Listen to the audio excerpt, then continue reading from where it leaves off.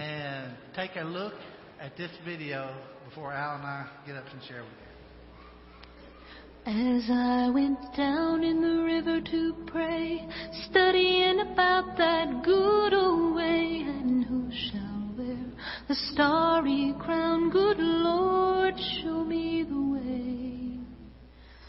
Oh, sisters, let's go down, come on down.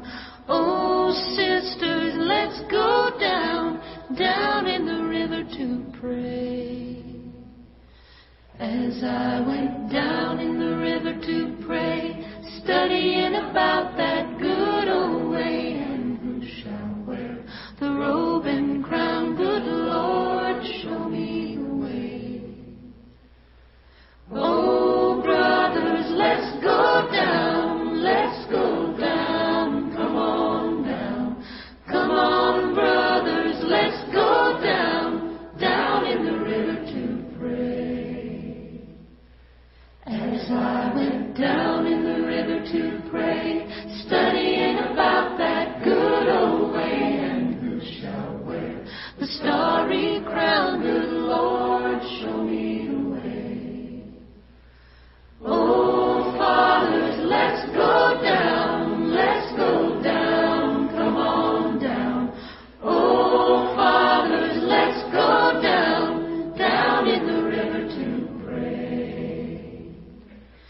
As I went down in the river to pray, studying about that good old way, and who shall wear the robe and crown? Good Lord, show me the way. Oh, mothers, let's go down, come on down, don't you want to go down? Come on, mothers, let's go down in the river to pray. As I went down in the river to pray, studying about that good old way, and who shall wear the starry crown? Good Lord, show me the way. Oh, sinners, let's go down, come on down. Oh, sinners, let's go down in the river to pray. As I went down in the river to pray, studying about that good old way, and who shall wear the robe and crown? Good Lord, show me the way.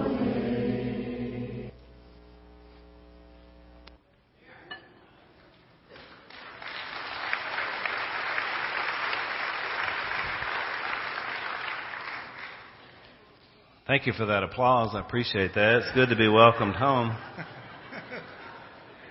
Good to have you back, Al. I know what you're thinking. You're saying, Jake, Elwood, they're getting the band back together, right? Got Mike and Al, right? It's the Mike and Al show. It's been a few months. It's always a pleasure to be back. And I have to begin this morning by saying, Kellett, you were right.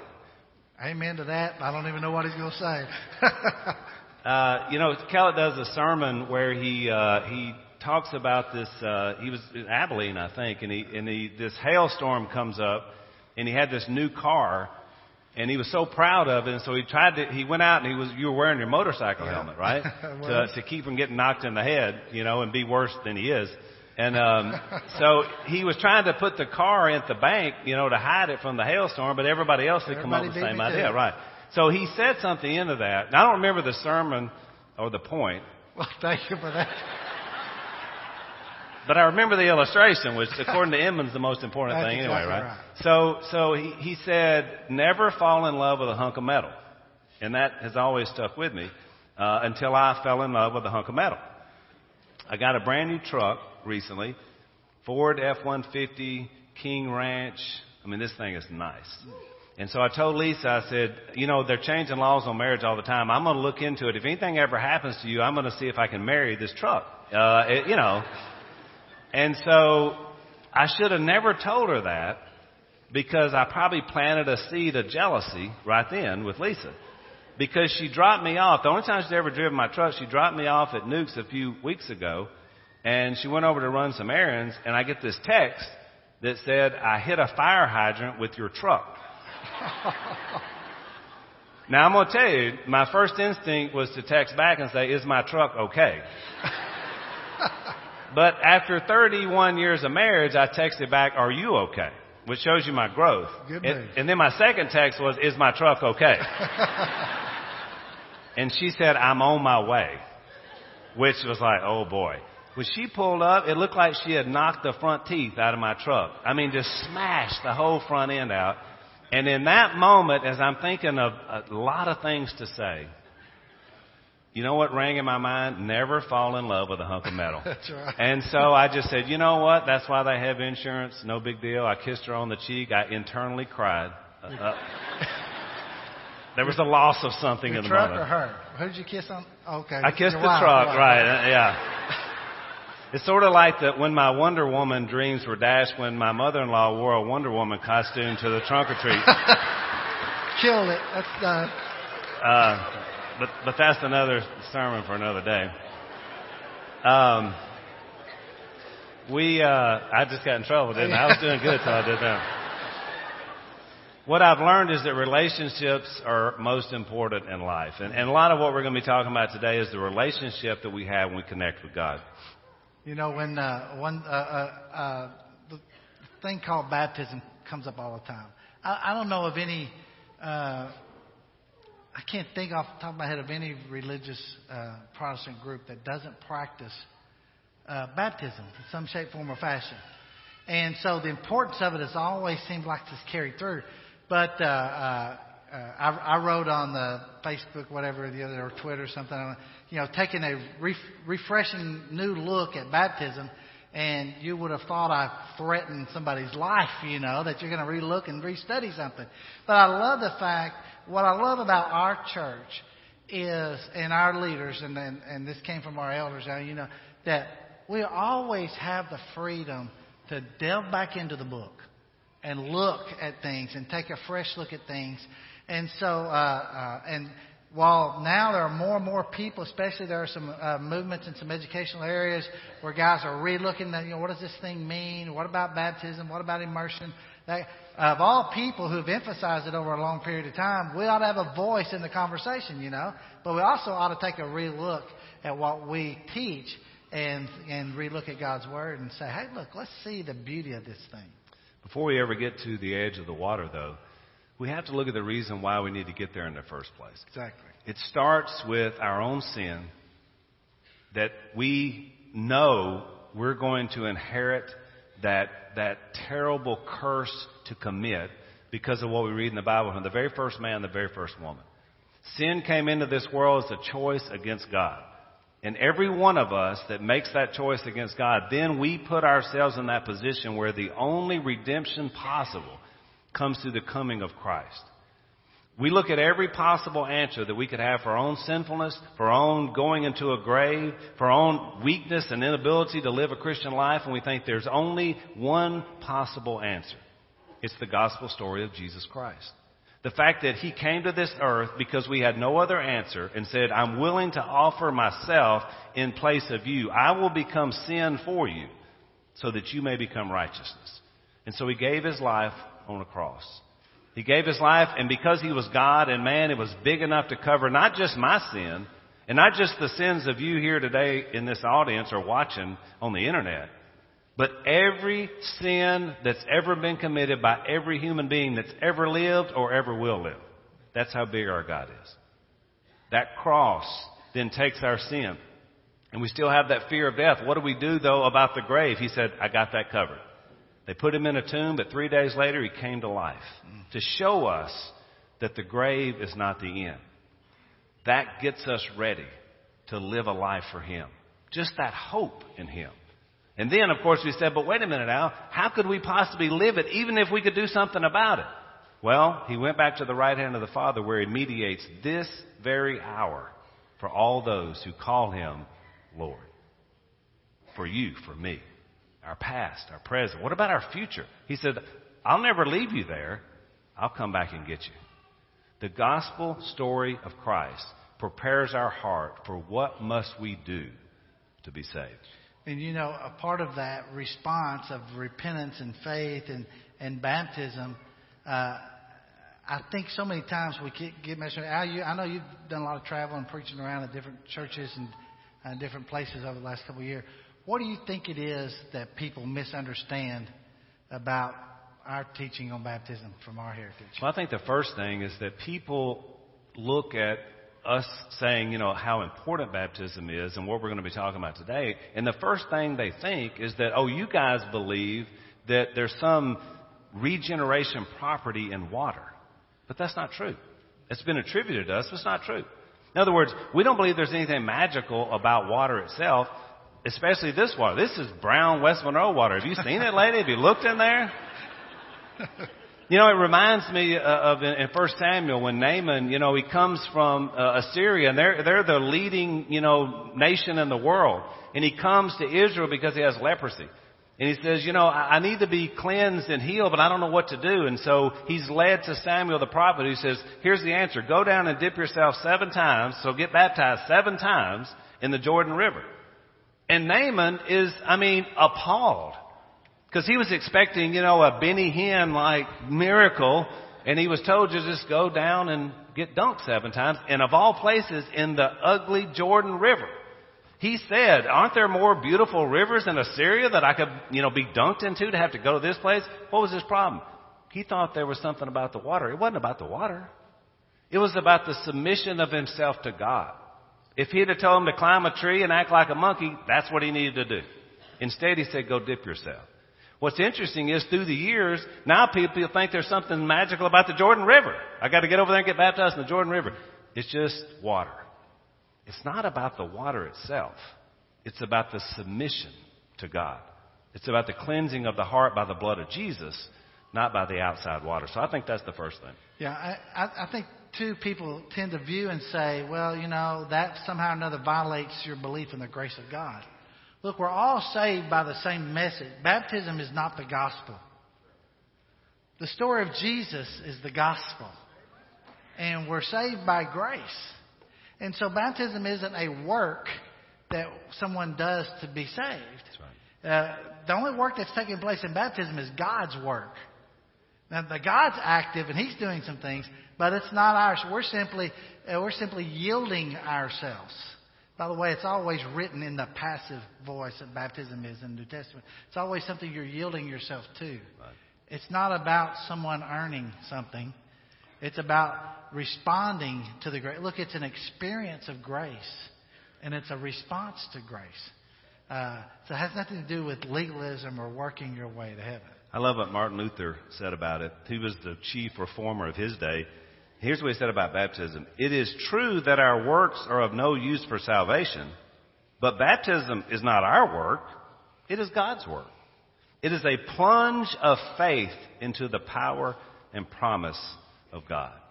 I love that. Basically, it's that plunge of saying, God, I trust in you to do what you said you would do in me. And I tell you, it's interesting because there's a long history between God and water and salvation, and it really goes back to the very beginning, before any of us were ever on this planet.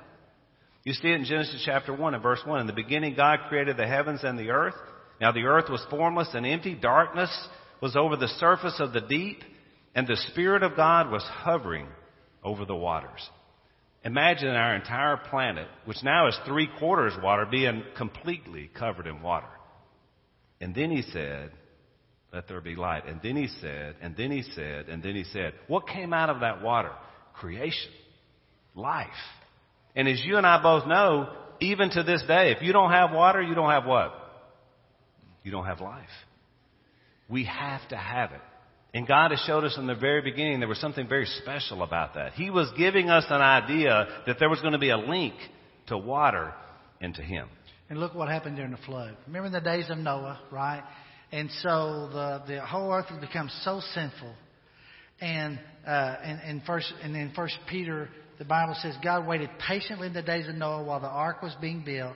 But in it only few people, 8 in all, were saved through water. And this water symbolizes baptism that now saves you. But they weren't saved from water. They were saved from the sinfulness of the world that was there. That's what God was washing away and getting rid of. And yet, so this flood now all of a sudden gives them an opportunity to start all over again, brand new, populating it, brand new relationships with God. All of a sudden now there's water and there's new creation, so to speak, a new jumping off point. And out of those 8 people, Noah's family, that wound up being just this little group of people that wound up being 70 that were transplanted to Egypt, the entire nation of Israel grew there. But they were under slavery. And so Moses was raised up to go in and to bring those people out so that they could go and inherit the land of Canaan that was promised to Abraham. And so the people went out, and of course all these great plagues are there, and they get down to this edge of what? A big body of water. And all of a sudden it's like, what are we going to do? There's no way. We might as well go back. We're going to get killed here. And they begin to murmur and question, and how's this going to happen? And Moses says, by the power of God it'll happen. And so, of course, that sea was parted. And as those people, millions of them, went through that sea, the Bible says there was a cloud that covered them and water on both sides. And Paul would call it in 1 Corinthians chapter 10, Moses' baptism. Because there they were going under all this water to what? Freedom and safety. And so they get on the other side and they realize this great miracle that God has brought, and all the water comes back in and it drowns the Egyptians, but it saved them. But man, wouldn't you know it? They hadn't been over there hardly any time, and they began to get hungry and grumble and complain and said, man, I wish we were back in Egypt. At least we had some onions to eat while we were there. And they grumbled and they complained. Why is it that we want to go back under bondage? Old habits die hard when God brings us into a land of milk and honey. And yet He again shows us the power of water and salvation. And so they realize, like we realize in our own struggles, that that baptism doesn't drown the devil, right? And so there's still struggles. There's still growing. There's still things that have to happen and grow in our life to be holy for God. Now, here along comes John the Baptist. And John's baptizing for repentance, remission of sins. He's calling people back to God. And Jesus shows up. Now, Jesus doesn't have any sin in His life. And so John's first deal is like, wait a minute, I'm not worthy to do this for you. But then remember what John's purpose was. One of the things of John's baptism, the purpose was to find the Lamb of God, declare who He is. And so when Jesus comes and He's baptized, all of a sudden it's declared that He is the Lamb of God. Jesus has an encounter with the Father there, an encounter with the Holy Spirit, and it kicks off 40 days, instead of 40 years like this, that's 40 days of testing, God providing, and it initiates His new ministry and mission that takes off from there. And now off He goes preaching about the kingdom of God. And so my baptism, your baptism is much more like Jesus's than sometimes we realize. For we encounter God and we identify with our own sinfulness, where Jesus' identity was with man's sinfulness. And there's the Holy Spirit that happens to us. There's that receiving of that. And there's the new ministry that takes off, a new purpose for life and new message that we have for folks. And so in a lot of ways, it's much more like Jesus than we ever thought about or talked about. And that's where, remember when He first started His ministry, He runs up on Nicodemus, a Pharisee. What does He teach him? You got to be born of what? Water and the Spirit. He begins to talk about this again. He goes to this Samaritan woman who's not even a Jew, and he finds her and he starts talking about what? Living water. Worshiping God in spirit and in truth. And all of a sudden the message is going out. That same message we're talking about today for us. So we begin to look at our own baptism then, especially as we relate it to all these other ideas throughout history. And we say, well, what is accomplished for us? Because if we'll buy in that the idea this is God's work, not ours, what is accomplished for us at our baptism? Well, the first couple of things we recognize right off the bat, because we grew up hearing it, right? Acts 2:38. I mean, how many of you can quote Acts 2:38? Several of you. And the rest of you are scared I'm going to make you do it. It's the only reason you're not raising your hand. Repent and be baptized, Peter said at that first setting where he preached the gospel after Jesus left. Each one of you in the name of Jesus Christ for the forgiveness of your sins, and you receive the gift of the Holy Spirit. So the first two things we see, and we've emphasized these heavy in our heritage, is we receive forgiveness of sin and the receiving of the Holy Spirit. Now that's huge. And that's awesome because that takes care of the past, and that also begins to help the present for the Holy Spirit living in us, right? But it's more than just that. That's just one element. There's so many more things that happen, although that's big. But sometimes when we put everything through that prism, we only see it that way. That's why we don't recognize Jesus' baptism and the greatness of it, that it also begins a ministry for us. Because we think, well, our baptism is unlike Jesus. He wasn't a sinner, and it's just about forgiving sin. It's more than that. In fact, we got so hung up on it that then everything had to be said the proper way and done the proper way. Did you see the pictures, the old pictures with a hand up in the air? And I remember some of those baptisms when I was a kid. I mean, the right hand had to be up, and we were told this is how it's got to be. And you got to put your hand over here, and you got to hold this, and you got to say the right things. I remember when I was 19 years old, I was a brand new Christian. I shared the gospel with a guy. And he wanted to be baptized, and I was so excited about it. So we're right there on the riverbank. We were going to a little church, Luna, out there close to where Mom and Dad live. And so we go down the water, and I baptize them, and I'm so excited. And I come out, and this dear brother who I love very much, he puts his arm around me. He said, I'm so proud of you. And I said, and I'm beaming, and I'm fired up, and I'm ready.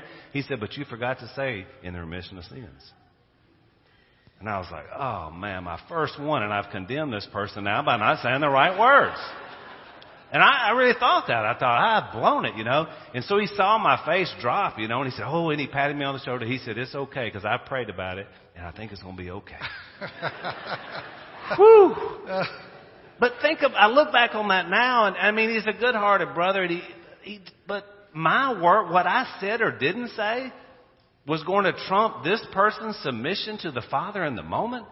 That's what happens when you put too much on vocabulary and not victory of the moment.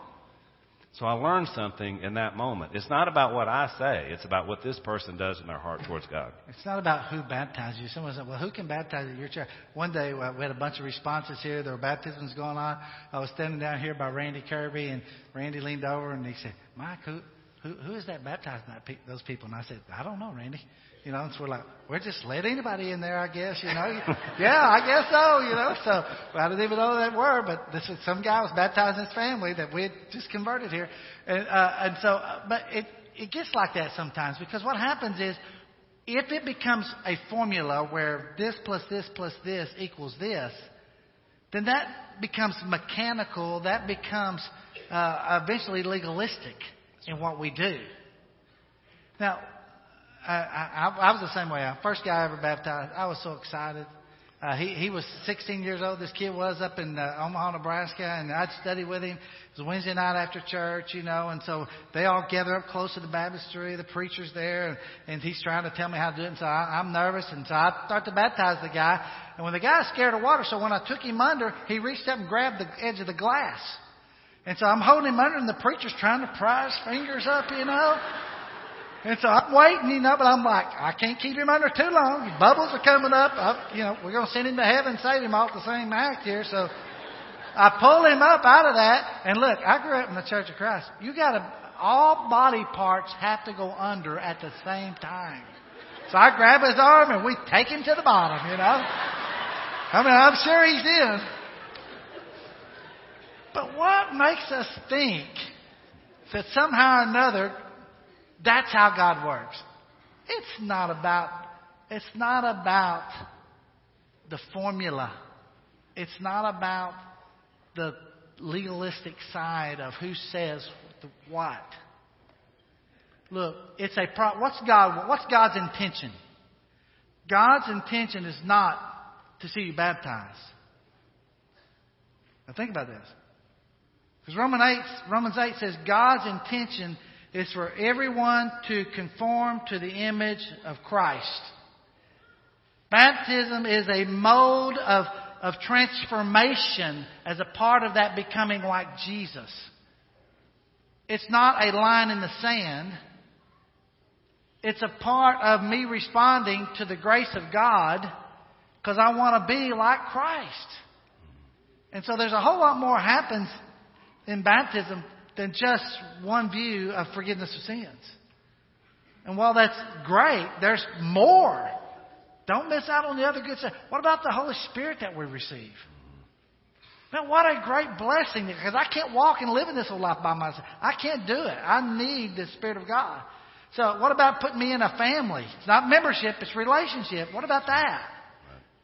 What about clothing me with Christ? All those things form a beautiful, broader picture of God transforming me into the image of Jesus, which is what He desires to do. And by the way, 1 John says eventually that's what will happen.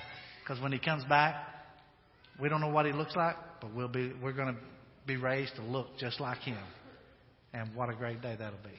What about the beginning of our mission, our ministry? Because now I know. And so I want other people to know. What about the clearing and the cleansing of our conscience? Well, I want to sleep well at night, don't you? And for that to happen, I have to have a conscience that says, I trust in the Almighty way more than I trust in myself. What about being buried and raised to live a new life? Romans 6. That's what baptism does. That's that doorway. That's that special place. And look, while it's a culmination of sorts from the process we go through to trust in Him, at the same point, it's not an ending point, it's a beginning point. It's the point in which now we say, you know what, I don't know how much time I have left, but whatever I have left, I'm going to spend loving you. That's what it means when I confess my heart and life to Jesus Christ. And I may have a day, or I may have 100 years, but no matter what it is, I'm going to serve it. So God accomplishes that for us, and we accomplish something as well. We accomplish our commitment and confession. We're saying, Lord, we're going to follow you. We're going to trust in you. You are our Lord and our Savior. We're going to deal with our past, present, and future. All sin is erased. All sin in real time is being mediated and taken care of at that same cross that cleansed your past sin. And then in the future, we're going to live with Him forever. In the resurrection, which is going to be powerful, in the great day of judgment, we already know. Because if we're in Christ, we're with Him. That's going to be a great day. Past, present, and future. It publicly proclaims our faith and our salvation in Christ. It gives us opportunity for new hope. There was a machinist years ago that worked at Ford Motor Company in Detroit. He heard the message of the gospel. He was baptized into Christ, became a Christian. After this, being filled with the Holy Spirit, he started looking at his life and said, I got to change something. He had taken tools and parts, and stolen from the factory and taken them home with. So he brings all those tools that he had taken and to his foreman at Detroit at the factory and piles them all in there and says, I've changed my life. I want to make as much restitution as possible. Here are these tools. And he asked for forgiveness from his foreman. Well, the word got out. It was that this guy had made such a life change that Mr. Ford was out of town traveling at another company, but somebody had cabled him and told him about this. So he sent a cable back, and it simply said this. He sent a cable back. He said, well, dam up the Detroit River and baptize the entire city. Said, if that makes a difference, then let's do that. Now, Paul Harvey, after his baptism, said this. The change this simple act made in my life is so immense as to be indescribable. Since totally yielding to Him in baptism, my heart can't stop singing. Also, perhaps because baptism is such a public act, and because one's dignity gets as drenched as one's body, I discovered a new unself-consciousness in talking about my beliefs. So this made that kind of a change. Jesus changes lives.